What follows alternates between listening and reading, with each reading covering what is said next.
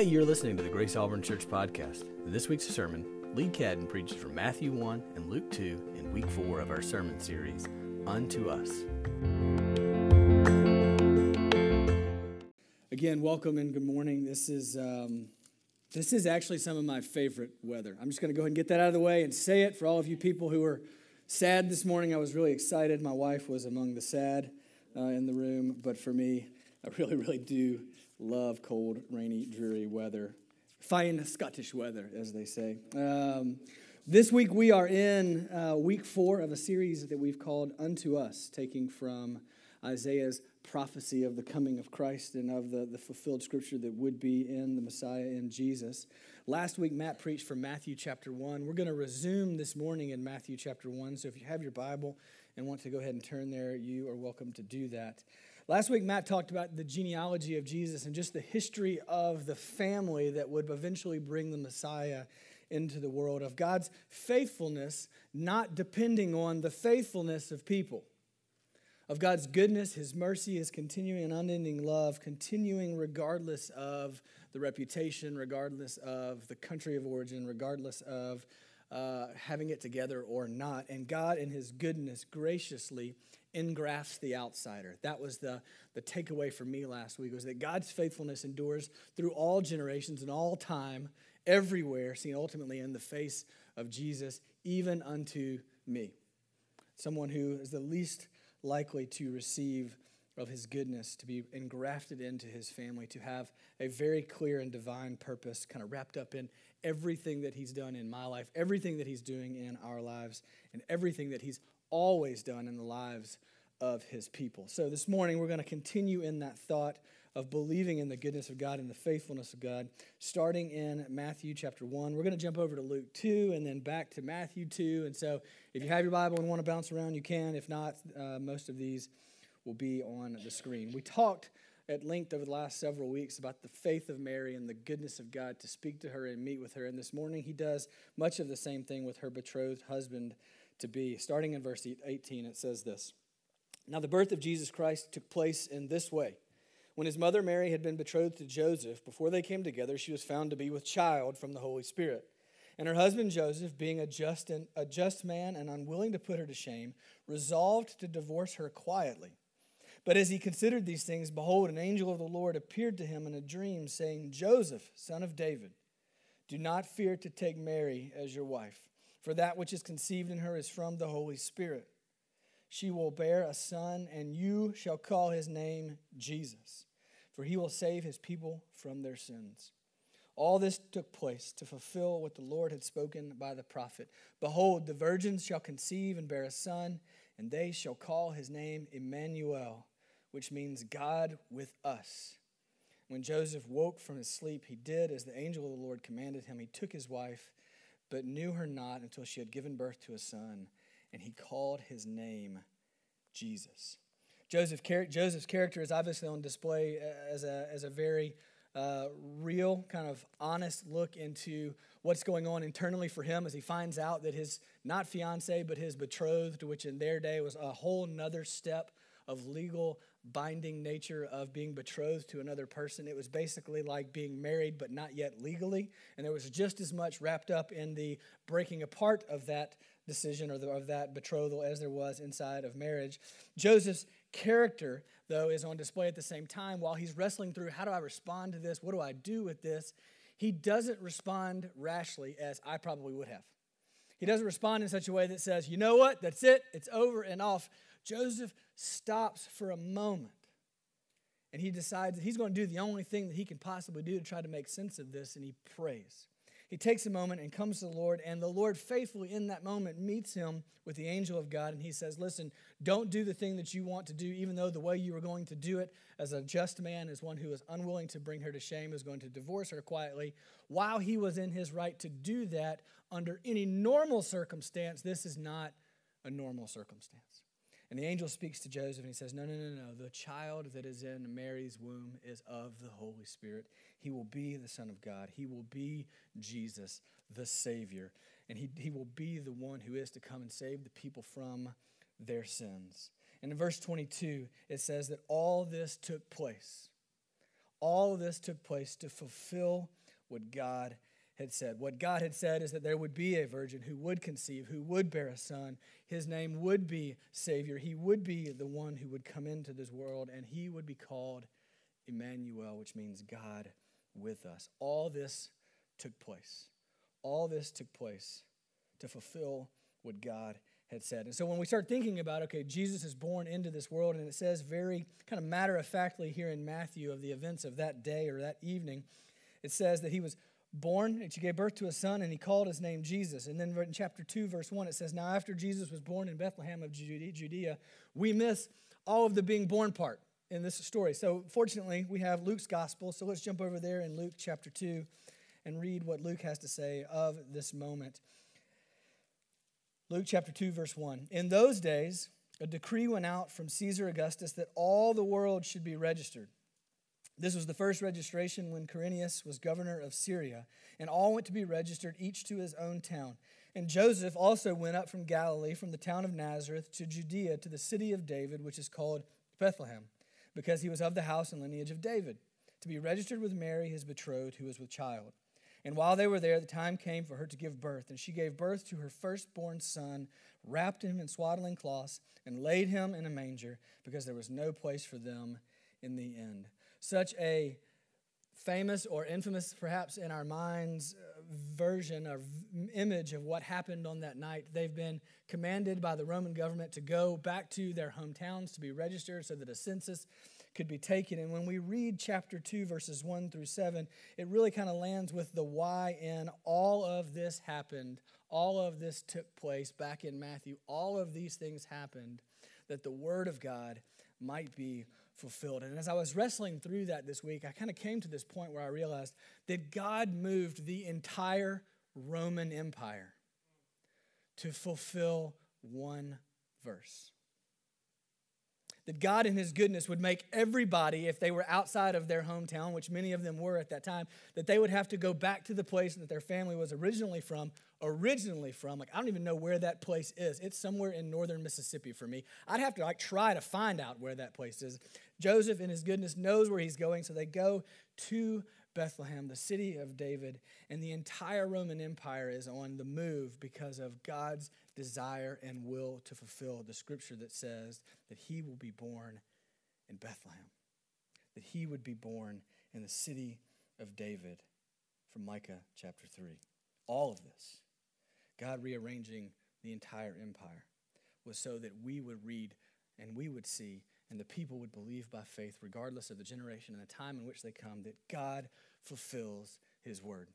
That everything that God has ever said would happen either has happened or will happen. And we in these last days are awaiting the final happenings that will be coming, that are promised, that Jesus said ultimately on that day, in these last days, when you think about my coming again, believe that I will fulfill my word, because my word is the only word that is true. And as I think about that for us in this Christmas season, man, there are a lot of not true words. There are a lot of empty promises in this life. There are a lot of things that come up short of the things that they promise to deliver on. But the reality for us this morning, as we think about Christmas and as we worship him and as we wait for him and as we wait for him to come again, all of those things land with the fact that God will go to whatever extreme, whatever end necessary to make good on his word, even to the end of rearranging the most amazing, largest, most powerful empire in the history of the world. All that the virgin would conceive of a son, and that son would be born in the city of David, just as his word promised it would be. And so if nothing else this morning, if we don't take away anything else, would it be that God's word is true, it is real, it is bedrock for our soul when we believe and think of his coming and his promises to come again, regardless of the flurry that is around us. This is sure and true and right for us to depend on. Amen? So Matthew goes on and he says, now after Jesus was born in Bethlehem, this is chapter 2, verse 1. After Jesus was born in Bethlehem of Judea, in the days of Herod the king, behold, wise men from the east came to Jerusalem, saying, where is he who is born King of the Jews? For we saw his star when it rose and have come to worship him. When Herod the king heard this, he was troubled, and all Jerusalem with him. And assembling the chief priests and scribes of the people, he inquired of them where the Christ was to be born. And they told him, in Bethlehem of Judea. For so it is written by the prophet, and you, O Bethlehem, in the land of Judah, are by no means last among the rulers of Judah. For from you shall come a ruler who will shepherd my people Israel. From Micah. Then Herod summoned the wise men secretly and ascertained from them what time the star had appeared, and he sent them to Bethlehem, saying, Go and search diligently for the child, and when you have found him, bring me word that I may come and worship him. After listening to the king, they went on their way, and behold, the star that they had seen when it rose, went before them until it came to rest over the place where the child was. And when they saw the star, they rejoiced exceedingly with great joy. And going into the house, they saw the child with Mary, his mother, and they fell down and worshipped him. Then opening their treasures, they offered him gifts, gold and frankincense and myrrh. These wise men, whom traditionally we've believed to be three because of the three gifts, we don't actually know if there were three of them. In fact, we don't really know how many of them came. It could have been three. It could have been two. It obviously has to be more than one. But these traditional wise men, as we've called them, come from the Greek word magos or magi, meaning wise men, but obviously having the root word of magicians or of astrologers or of those who looked to the skies, especially from the east, looked to the skies for answers, looked to the skies for hope, looked to the skies for the interpretation of dreams, looked to the skies or to the heavens for anything that would bring any type of confidence in their circumstances or in their events. There is an abundance of speculation, and I got down into the weeds with this week trying to figure out and discern where were these guys from and what did they know and what did they not know, what was revealed to them supernaturally beforehand, what was revealed to them on their journey, how long was their journey, and finally I just got to this point where I just took a deep breath and I was like, whoa. While I would love to know all of those things, does it really matter? But I did start asking the questions, would they have known the stories that had been told about the coming Messiah? They obviously knew that this was his star, so they knew something was going on about this king that would come into the world to save it. Were these guys passed down for hundreds of years from the magicians and astrologers who couldn't interpret King Nebuchadnezzar's dreams in Babylon when Daniel could? Were they in a long line of magicians and astrologers who had realized that their religion was not really coming to any type of conclusion, that it was all speculation, that it was all looking into the stars? What we don't know is much. But what we do know is that here's a group of men who are professional religious magicians, astrologers, wizards, take your pick on the word. And while they may have likely been from Babylon, there came a day when they saw a star. And when they realized that this star was no ordinary star, and this star was worth following, this star was worth going after, this star was worth pursuing, this star was worth going to the end of wherever it was pointing and figuring out who is it the one that this one was lighting the way for. Regardless of what they did know or didn't know specifically, we do know that they journeyed a long way. And at great risk and cost to themselves, they risked everything to put their eyes on Jesus. They risked everything to go and find the one whom this star was pointing the way for. And like anybody probably would have who had the capacity to do this, they show up. If it's in Israel, okay, well, let's go to Jerusalem. That's where the king will be born. And obviously the king was not born there, and the king who was there was royally ticked off that these guys had come to find the king because he was the king, right, in this story. And it says that all of Jerusalem was disturbed because this king wasn't where they all self-righteously thought he should have been. No, he was in the place that God always said he would be. And it says when they found the star, when they found the place that it was shining, that it was pointing to, that it was leading them towards, that they rejoiced exceedingly with great joy. And they went in and they fell down and they worshiped because Jesus was worth it. Jesus was worth the cost. Jesus was worth the journey. Jesus was worth their reputation. Jesus was worth now even the potential of the loss of their life because of the conversation they had just had with Herod. Jesus was worth all of it for them to put their eyes on him and say, worthy, worthy, worthy is he whom we've come to see. And if they fell down and they worshiped him. And then as they worship him, they open their treasures that they offered him. They opened their treasures that they gave him out of reverence. They opened their treasures that they gave with all that they were. They opened their treasures that they took great risk to bring to him and great personal cost to lay before his feet, not because he needed them, but because he was worthy of them. So there's a difference in the way we think about bringing our treasure, bringing our lives to the feet of Jesus, to the feet of the King. We can either do so because we believe in some way we're adding to, or we can do so in a way that says, no, we're not adding to, we are ascribing to. We are offering not because he needs, we're offering because he has given and he is worthy. We don't add, as the wise men are not adding to Jesus with the gold, the frankincense, and the myrrh. We come and ascribe to him with our offering, with our lives, with our gifts, with everything that we are, because he is worthy of it. Ascribe simply means to credit as the source. So I don't add because he needs. I don't worship because it makes him greater. I don't worship him because I've done so, he is somehow greater or higher or better. No, he is already those things, and so my worship is in ascribing. These wise men, regardless of what they didn't know, got that. And they bring their best. They bring this sacrificial, risky offer because they are fully aware in this moment, especially now in this moment. Like they were mostly convinced enough for them to go on this journey, but now having seen Jesus, they are fully convinced that he is absolutely worthy of their worship in this kind of way, and they fall on their face and worship him, and they open their treasure before him because of Jesus' worthiness. Matthew gives us a glimpse into this person, this baby that they are in fact worshiping. He calls him by two different names previously in chapter 1.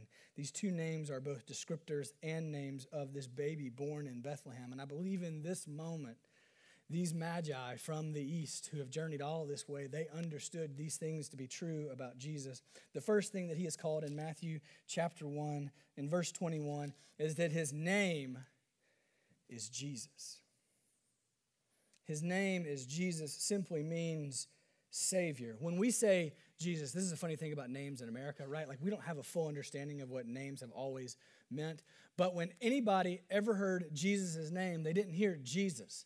They heard Savior, or the Lord saves, the one who saves. So every time his mom calls his name as a 3-year-old, 4-year-old, 5-year-old when he wouldn't listen, 6, 7, 8-year-old, 9-year-old when he wouldn't listen. I don't know when that stops, parents. At some point they have to start listening, right? In those moments, every time he heard his name, he didn't hear Jesus, he heard Savior. The Lord saves every single time. And they, on that day, when they showed up, these magi with their gifts, they saw this baby with his mother, and his mother said, his name is Savior. And they fell down and they worshiped him. But not only is it his name and who he is, it's also what he would do. It was the reason that he came into the world, that he would be the Savior for all who believe in him, that he would save people from sin, from pain, from brokenness, and eventually from death.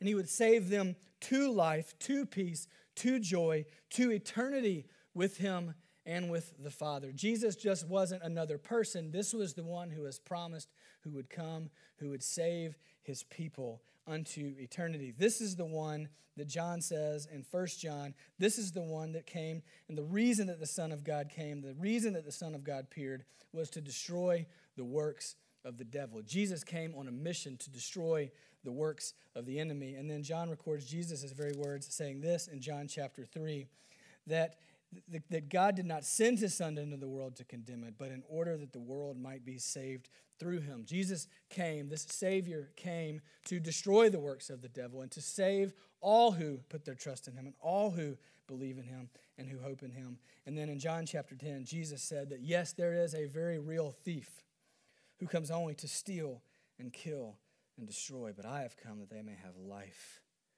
and have it abundantly. When the Magi show up in that tiny cave with gifts that are ascribed to the King of Kings and Lord of Lords, they are ascribing gifts to the one who came to destroy the works of the devil, who came not to condemn but to save, and who came to free us from the thief who comes to steal and kill and destroy and promise us life abundantly. That's an incredible promise. That's an incredible thing that these men had journeyed so far to put their hope in. Jesus was born Savior. But not only that, Jesus was born Savior. In Matthew chapter 1, Matthew quotes from Isaiah chapter 7 when he says that he will be called Emmanuel. He is Savior Emmanuel, which means God with us, God who came as one of us, God who came as both fully God and fully man, God who would know the hearts of men, God who would know their thoughts, God who would know their brokenness, and yet God who came and wept and hungered and thirsted and bled and died and rose from the grave. He is God with us. He is Savior with us. He is the Savior. The Lord saves. Jesus, God with us. And if we don't put our hope in anything else in this life, we can put our hope fully in the fact that Jesus came as Emmanuel, God with us, both fully God and fully man, that he might live the life that we should have lived and die the death that we should have died, that we might have life and hope in him. We have Christmas because we needed Easter. We have Christmas because there was a price that had to be paid for our sin. But beautifully, God with us, Savior with us, wasn't just as a baby. It wasn't just on that day. It wasn't just in that cave with those men. And it wasn't even just with the people that would walk with him for the next several decades. If Jesus came, and Matthew records it in Matthew chapter 1, verse 23, as Emmanuel, God with us, many, many, many years later, Jesus would tell his disciples right before he left to go back to the Father, I have been with you, but behold, in Matthew chapter 28, verse 20, he says, behold, I am with you always. I will never leave you. I will never forsake you. You will always have me. My Spirit will always reside in you, either until you come to me or I come to you, whichever is first by the will of my Father. I am with you. God sent the Son unto us that Jesus would be with us. And this phrase keeps just kind of rolling over and over and over again in our heads as we've been thinking about this sermon series, that God is faithful in all time, in all generations, seen ultimately in Jesus. And he is the one we hope in. He is the one we cry out to. He is the one we look to at this Christmas and this coming and eventually in that coming again on that day.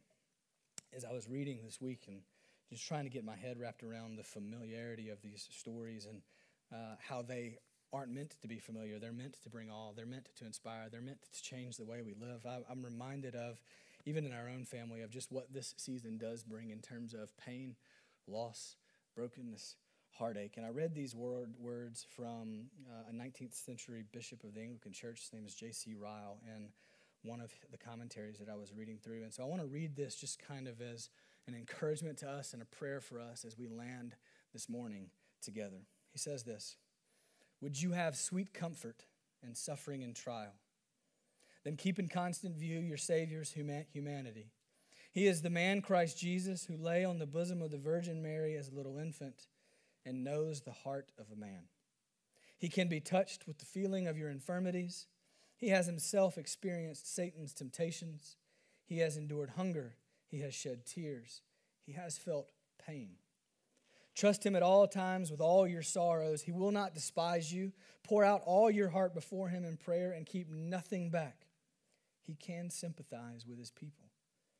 Let these thoughts sink deep down into your minds.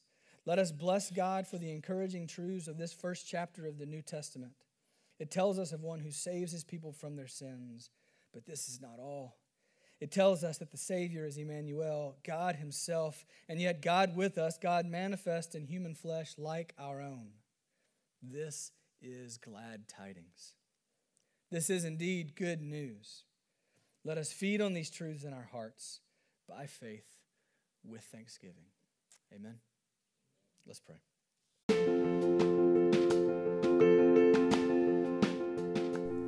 We're so glad you listened to the Grace Auburn Church podcast. There's so much happening in the life of our church, and we could not be more excited about all that God is doing. For more information about ways that you can connect within the life of our church, go to our website, www.graceauburn.church.